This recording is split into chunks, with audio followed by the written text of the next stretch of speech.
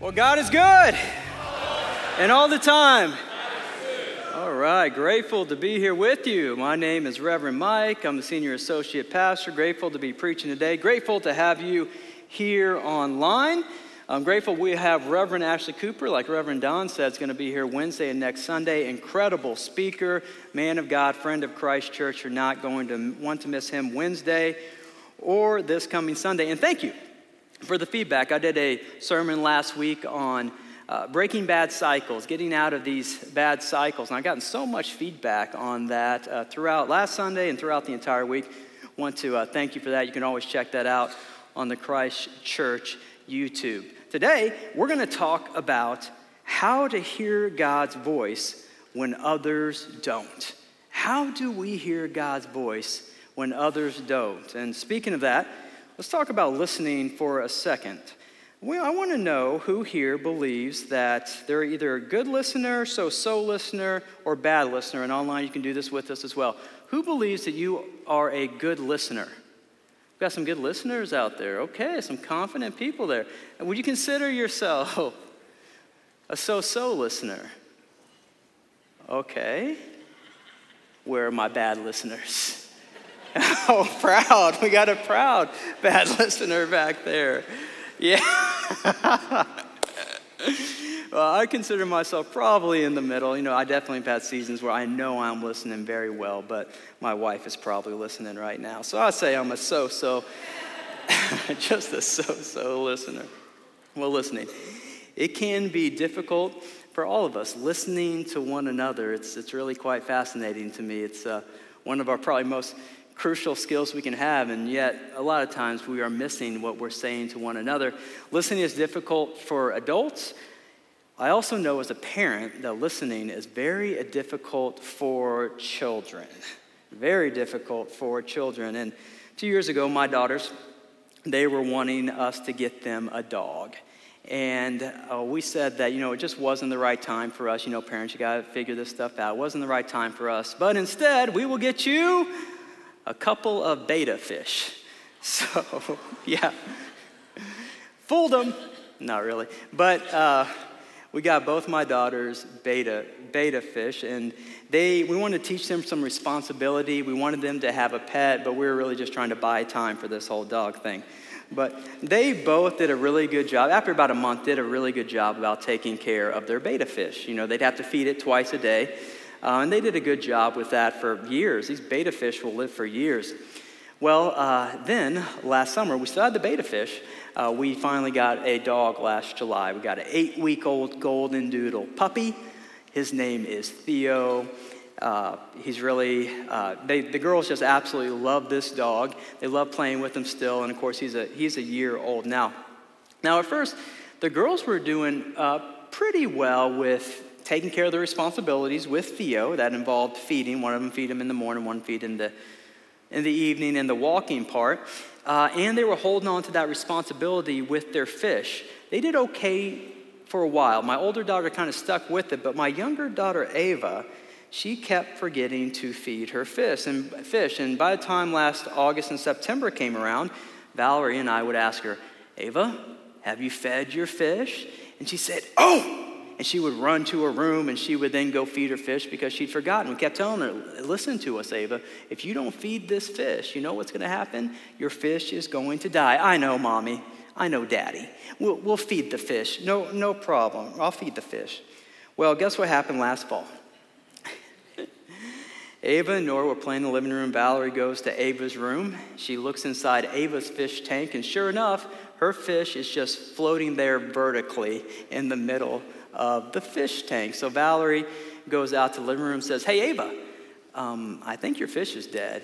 And Ava's eyes get all big, and her and Nora run to her room, and Ava takes off the top of the tank and starts splashing at the fish, which, the fish is underwater, didn't really do anything, kind of tapping on the glass, seeing if that would give it some life, and nothing's really happening, and it gets quiet. It gets really quiet for a second, and then, just like as a last sign of life, the very end of the fish's tail just does this little last movement of life. And Ava's eyes got big again, and she yelled out, "Get the fish food!" Well, it was a little too late with that. If Ava would have listened to her mom and dad, she would have been able to take care of that fish, and maybe, who knows, it'd probably still be alive today. Listening. Parents, it's tough. Adults, it's tough to listen. Children, it's tough for them to listen. But God wants us to be a people who listen. God wants us to be a people who listen to one another, and a people who obviously are always ready to listen to him. But what problem we encounter day after day is that we're in a world, we're in life situations that make it difficult to hear from God. In fact, there are people all around us who are not hearing from God. So how do we hear from God like he wants us to hear from him when the people around us, they don't? Friends, the Bible is going to help us today. We're in our Superheroes of the Bible sermon series, and we are looking at some of the most popular stories and characters in the Old Testament. And we are finding, of course, that these characters, they are powerful. There's no doubt about it. Their lives are complicated, but most of all, that their lives have something to teach you and I. Last week, we talked about the man Samson, who has this super strength and breaking bad cycles. Today, we're going to talk about a man named Samuel. So where are we at in all of biblical history? Well, we're actually situated really well to be after the Samson story. Last week, in the book of Judges, we found out that Joshua had just died. And there was a new leadership plan that God had for the people of Israel. He was going to have judges lead them, and they were military-type leaders. They were really maybe what we might think of as tribal chiefs. And the idea was that these judges would help lead people to be in these strong relationships with God. But boy, that didn't happen. What we saw through the book of Judges is that a bad cycle starts to happen in the people where they would be kind of close to God for a while, and then their lives would fall apart and they would stop listening. We saw it in the lives of the people, and we saw it in the lives of the judges, Samson being one of the worst of those judges. So this downward spiral starts happening, but within the book of Judges, there is a line that keeps coming up again and again. And it's supposed to give us a little bit of hope that maybe, just maybe, the people of God would again start to listen to God and heed their guidance, his guidance in their life. And here's what the verse basically said again and again. In those days, Israel had no king, and everyone did as they saw fit. In other words, there was this idea that this whole judge's leadership structure isn't working out for the people of Israel. Instead, they were going to need kingship, a monarchy, a king leader with a system of organization that would point them towards their Lord, our God, their God.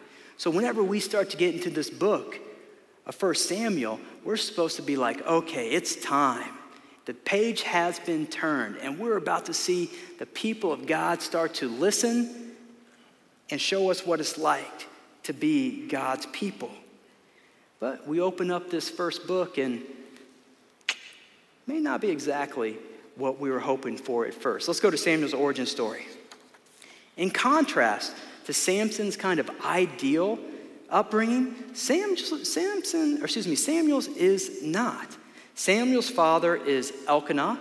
Elkanah is married to two women, Peninnah, and he's married to Hannah. Well, Peninnah has children, which is, of course, a sign of blessing in that time. Hannah, who will actually turn out to be Samuel's mother, Hannah has no children at all. This is a burden that Hannah is carrying. And what we see in 1 Samuel chapter 1 is there's this yearly offering that's done at the tabernacle where Elkanah brings both his wives to.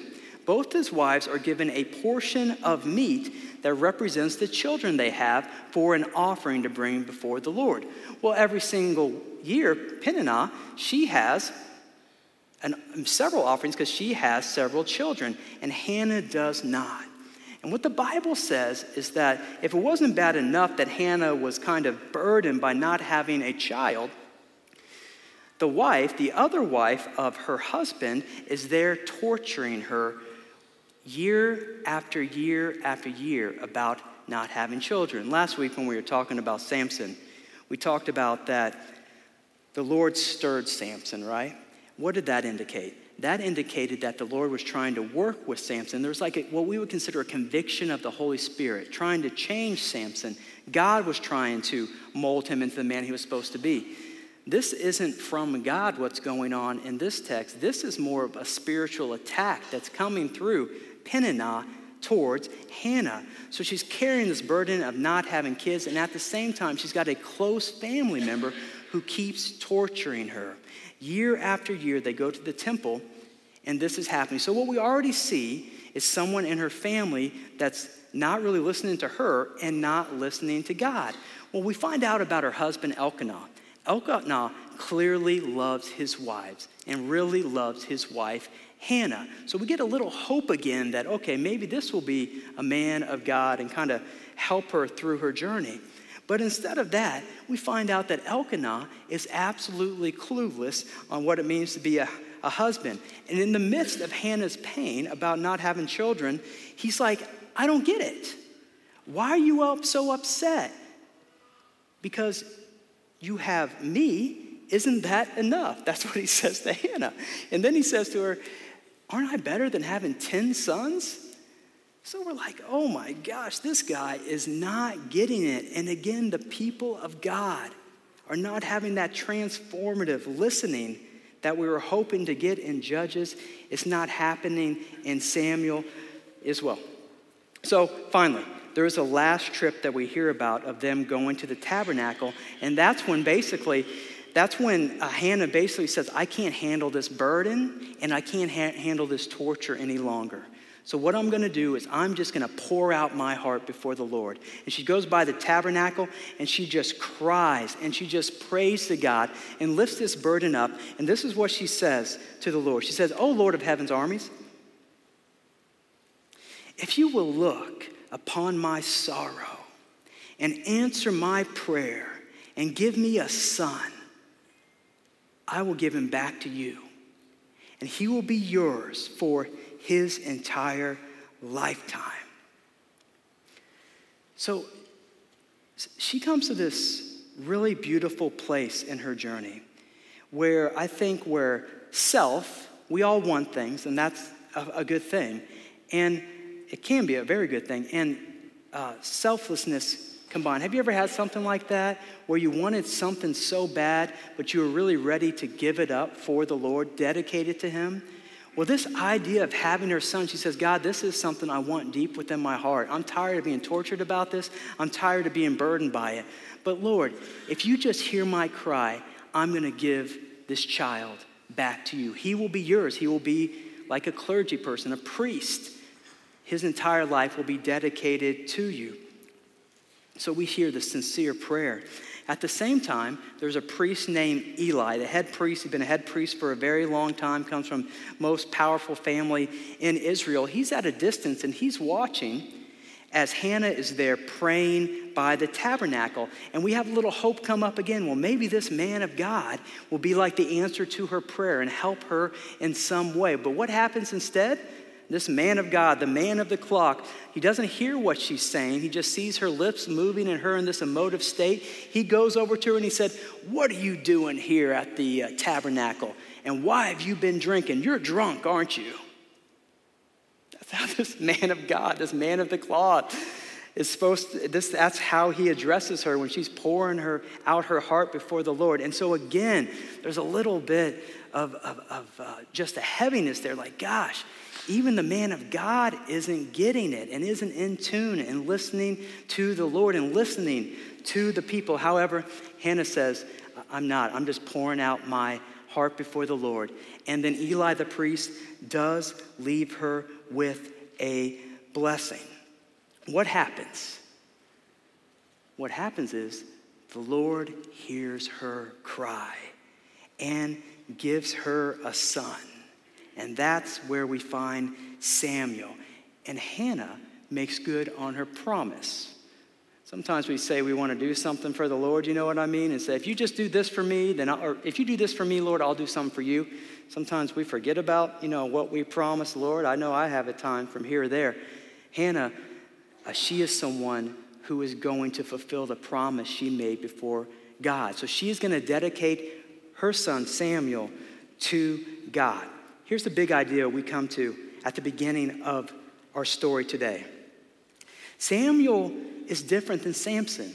Samson was put in this position to be this great man of God, had a great upbringing, yet he failed miserably. Samuel has more of a checkered background. His parents, definitely, not both of them were listening to the Lord. And we come to this point of understanding that Samuel will be someone who responds to God in the midst of his background. But we have to pay attention that he is surrounded by people who are not listening to God. So here's really the first point for us. We have to identify the environments where we have a hard time listening to God. And here's what I'm going to call them for our first point today. We have to identify low God signal locations. We got to identify low God signal locations in our life. Those places where we're just not really picking up on what God is saying to us. Maybe those people, those situations that make it hard for us to really hear from God. That will begin to give us the edge of hearing God when others don't. A few weeks ago, my kids and Valerie's kids were at the grandparents' house. And so Valerie and I decided to go on a date. Excuse me. So we decided we were going to go get some barbecue. Anyone like barbecue out there? I know I do. Oh yeah, and we got some good St. Louis barbecue around here. So we went to Sugar Fire. We get the meat lovers kind of plate and we split it. So we had some brisket there. Anyone like brisket? Oh yeah, we had some pulled pork. We had some turkey. That turkey was really more for my wife. It was too light a meat for me that night. And we had a sausage link. Oh, and we were just eating all that up, a few sides. And I don't know about you, but I like to take all the different sauces and put them all out and dip. I get in my own world with all those different sauces, and I'll just take little bites at a time and all that. We had a nice time, and I was posting to my Instagram story while we were doing it, because why? I guess I just do that a lot. And so I was posting photos of me and Valerie, and then we went to Crumble Cookie. I think that's what it's called there over Green Mountain. Anyone been to Crumble yet over there? Get one of those cookies? New cookie place over there by Deerbergs. So we were in line there, and of course I'm still doing my Instagram story away. The issue was when I'm trying to take photos of all this, I couldn't upload it to Instagram. I couldn't upload it to social media. And I kept doing it, and I was getting a little bit frustrated, and then I remembered something. We have AT&T, and for us, since we've lived here in that Green Mountain area, we never get internet through our cell phone there. I don't know about you all, but it happens every single time. And I forgot about that, and I was getting frustrated, and I said, you know what? I need to put this away, because this is a place where I'm not going to get a signal. And I need to wait and to find a place where I can go get a signal and upload that. And that's what I did. Friends, there are places in our lives that are difficult for us to connect with God. They're not great God signal locations. It could be a work environment. We have to know that if that work environment makes it difficult, it doesn't mean we don't work. It's just that we can't expect to really connect with God there. Or we could just, thinking about Samuel, we could just look at the larger culture of America. It doesn't seem like it's a country right now that is receptive to hearing from God. Maybe it's busyness or stress. Those are things that when we have those, we get a low God signal. And we have to find space in order for us to find those times, those places where we can have a little bit of time with the Lord. Just the end of 2021, I felt like God was saying to me that I needed to have a few days of concentrated time with him. I knew I couldn't do it then. But then once we got into the spring of 2022, I scheduled something, spiritual retreat center up northern Illinois.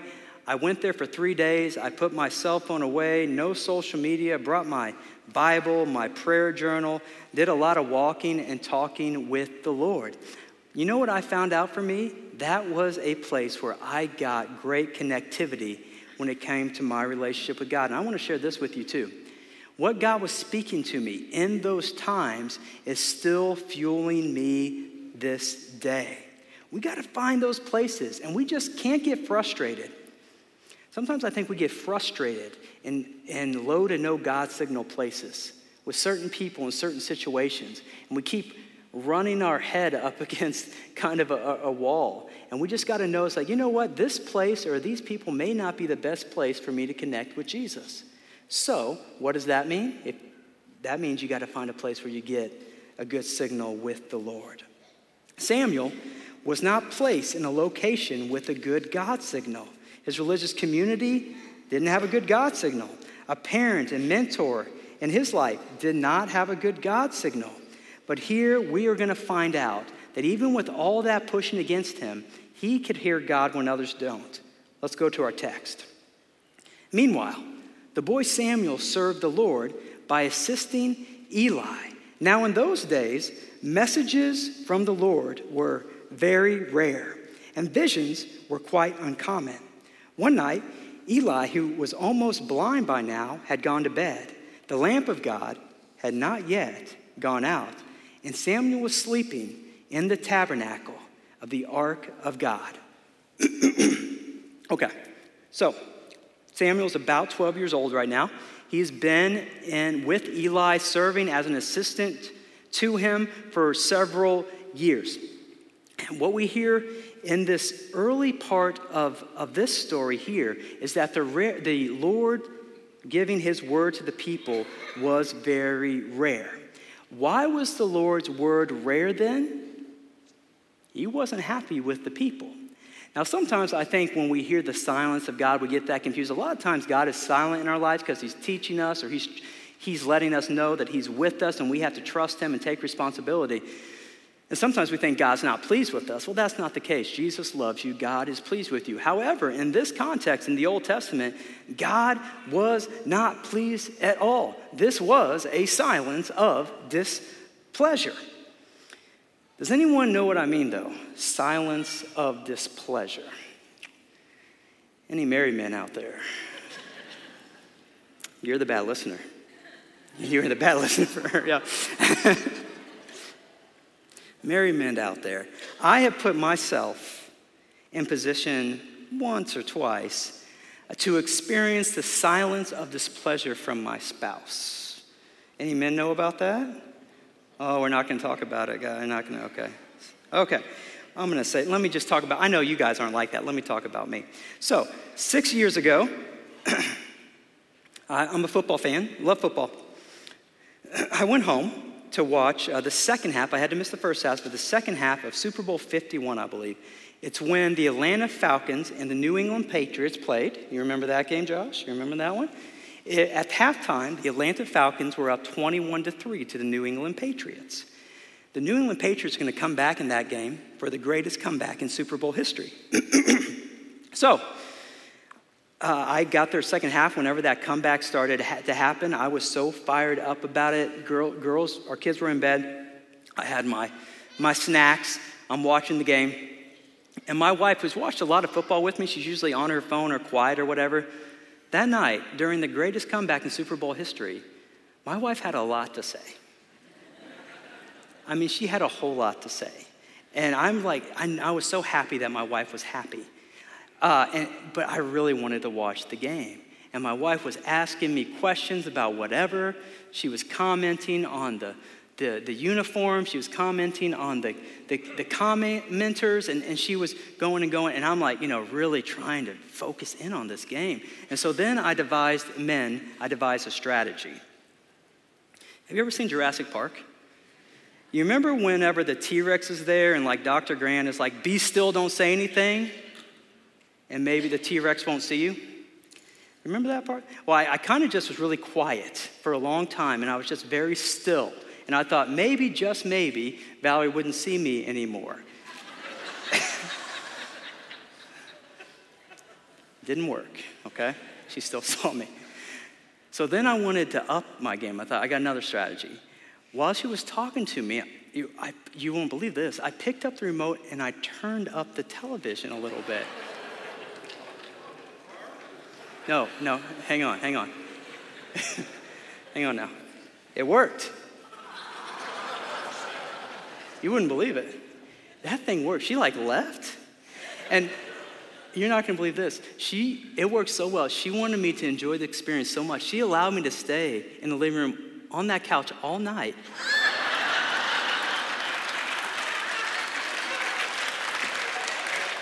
Yeah, she really did. But I will tell you, the next couple of days, friends, there was a silence. And I think it relates to this. There was a silence of displeasure. And until I made the relationship right, that displeasure was there. God wasn't talking with the people, friends, because he was not happy. And he was looking for the relationship to be restored. And in the Bible here, Eli, there's signs about him just not being spiritually dull. He's got a couple sons who are priests. They're in the ministry. They're spiritually dull too. We've already given all the examples. But there's this really cool part in there where it says that Samuel is sleeping near the ark of God. So this is early in the morning. He's sleeping near the ark of God. And this is a sign. What's the sign? That Samuel is putting in some effort to be close to God when it appears no one else is. What do we want to do if we want to hear from God when others don't? We got to put in the effort. Are we putting in the effort to hear from the Lord? I can tell you this. Every single person here with us now, online, who hears this, you are putting in the effort. You're spending time in worship.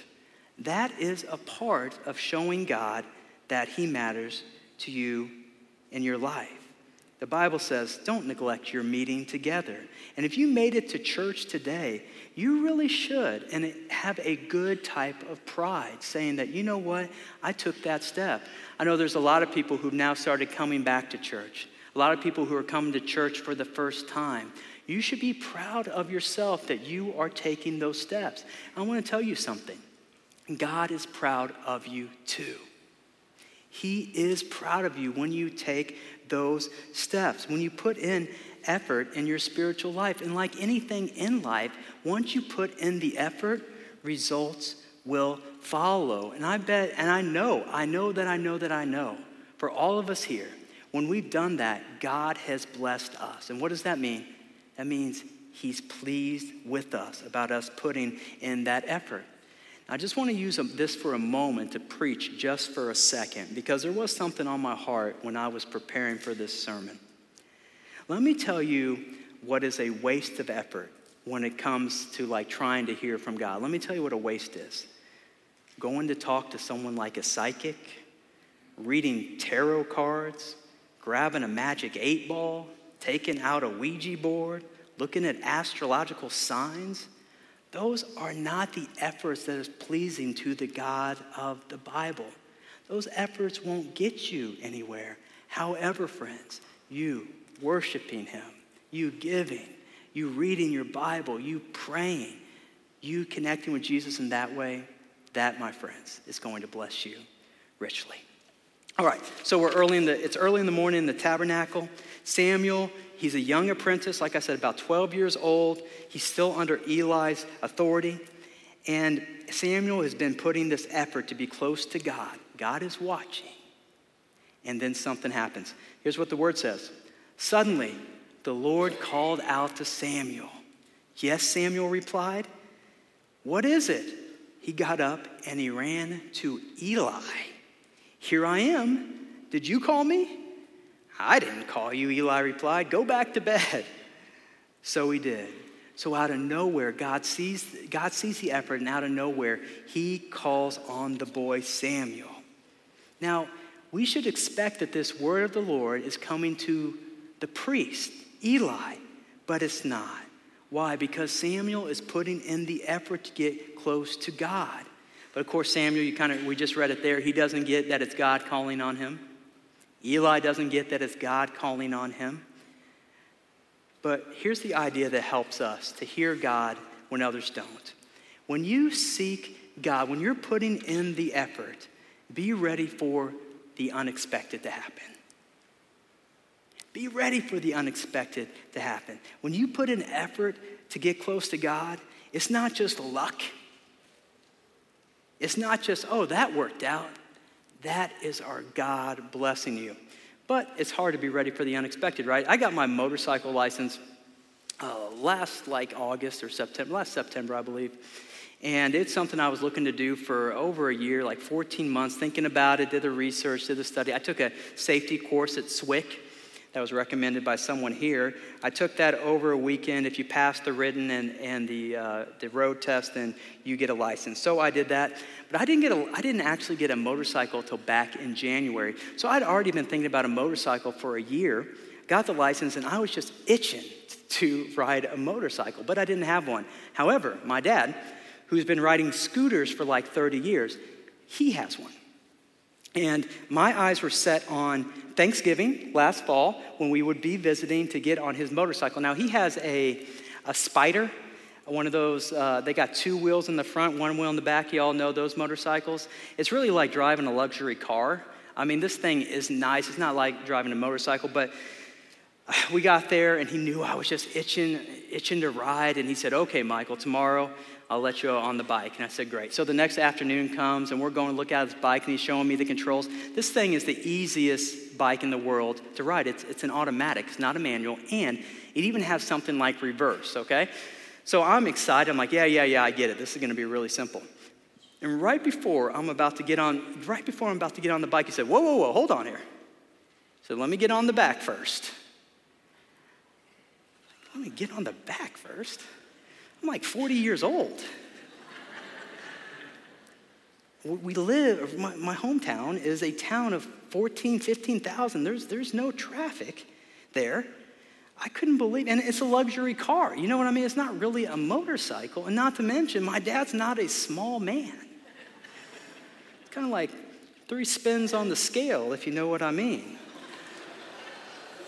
So I'm just kind of got my hand there, and I thought to myself, I mean, talk about unexpected. I didn't know what I was going to do, but it's not my motorcycle. What am I going to say, you know? So I'm not going to tell you what happened that day, but I will tell you this. I imagine on social media all throughout my hometown, there was a lot of pictures of my dad and me together that day. I'll just leave it at that. But let me tell you, and maybe, just maybe, he decided when that ride was happening, he put on like 97.5 light rock. And then he's like, yeah, turn that on, turn that up. And it's like Foreigner, I Want to Know What Love Is. And, you know, maybe that happened. I'm still having a hard time talking about it, honestly. But anyways, here's the thing. Unexpected things happen in life. And when it comes to God, unexpected things happen there too. So we have this young boy who gets this word from the Lord. Eli doesn't hear it, but Samuel does. And finally, this process happens a couple times where Eli says, just go back to bed. And then he says, okay, Samuel, if you hear the voice again, say your servant is listening. And that's where we find ourselves in the text. It says this in 1 Samuel chapter 3, verse 10. And the Lord came and called as before, Samuel, Samuel. And Samuel replied, speak, your servant is listening. Samuel gets it, friends. God makes himself, after that, stand in front of Samuel, make himself known. Then God comes with a pretty big ask for Samuel. He's going to have to give this prophetic word that is going to kind of rock the family of Eli. But you know what we find out as we kind of look at this story? That the listening Samuel was ready to do. What made him different? What can make us different when it comes to listening to God when others don't? Samuel, he wasn't just there to listen to say he was listening. Samuel there was going to listen and then do what God asked. Samuel was going to be obedient, even if it was a tough task that God was asking. So what's our final point today? What do we need to do to hear God when others don't? We just got to be willing to serve. We have to have a heart that says, God, if you ask me to, I'll do it. Final story. One of really the most beautiful, from my perspective, spirit of serving that I've seen in this last 6 months to a year actually happened at the Asbury Outpouring. The Asbury Outpouring, you may have heard, some people call it the Asbury Revival, happened back in February of this year during a regular chapel for the college students at 10 a.m. Eastern on a Wednesday. The chapel service ended, but a group of students stayed, and they kept singing praise. They began to pray. They began to pray and give testimony. Well, it turned into a 24/7 time of prayer, worship, and testimony for 16 days straight. They stopped holding classes for those 16 days, and the town of, the student body is about 1,600, so they were involved. Most of them were involved. The town is about 6,000, but over those 6 days, 50,000 people from around the world came to worship God in Hughes Auditorium so they could get refreshed, get healed, whatever they needed from the Lord. It was powerful. It was on national news and all that. Well, I am an alumni of Asbury University, and during day 10 of the revival, they called alumni together to update us and to have a time of prayer. So there was all these incredible stories happening. It's amazing how the staff and students, just kind of stood up in the midst of all these people visiting the campuses. But Mark Troyer, who has been at Asbury since before I even went there, he is VP of advancement there, and he was sharing on the Zoom call just the spirit of serving in the midst of the people. The line to get into Hughes Auditorium, just to get in and go worship, was about 2 miles long, 5 hours to get in, just to go in and worship. And what the staff was trying to do of the college was go in and go on the line and greet people and try to serve them the best that they could. The president was there. I heard he was bringing a wagon and it had water and fruit in it and was just giving it out to all these people from around the world who wanted to worship. So Mark was sharing a story about where he went up to a group of people, and he said that people were ministering to each other in line. And Mark said that he asked where some people in the group were from. They said, "Oh, we're from California." He asked the other people in the group. They said, "Oh, we're from Michigan." He said, "Oh, wow." And he was talking to him, and they said, "Well, Mark, that woman behind us, could you get her into the chapel? She's been standing in line for 3 hours. We still have a couple hours to go." And Mark kind of looked back at the woman. This woman was 8.5 months pregnant. Line 3 hours, 2 hours to go. And so Mark, he was like, "Yeah, oh yeah." He said, "Yeah, I can do that." So he goes up to the woman and he says, "Ma'am, we can get you right in the chapel. Go in the side doors over there if you'd like to." And she said, "Oh my gosh, that would be great. Thank you so much." And he said, "Okay, let me take you." And I think she even kind of put her arm in his arm, and they start walking to the chapel. And then she stops him and she says to him, "Well, I'm here with my dad and my husband. Do you mind if they come too?" And Mark said, "Yes, absolutely. They can come." And her dad and her husband, she starts waving them over, and they start to come over to him. And Mark's like, "Okay." And they start walking, and she stops him again. She grabs his shoulder, leans over to his ear and whispers to him, "Thank you so much. My dad doesn't know Jesus. We're here for him." When I heard that story, everyone on Zoom starts crying. I start crying. I go upstairs, tell Valerie. She starts crying. Such a powerful story of a heart of service. What is God looking for, friends, for us?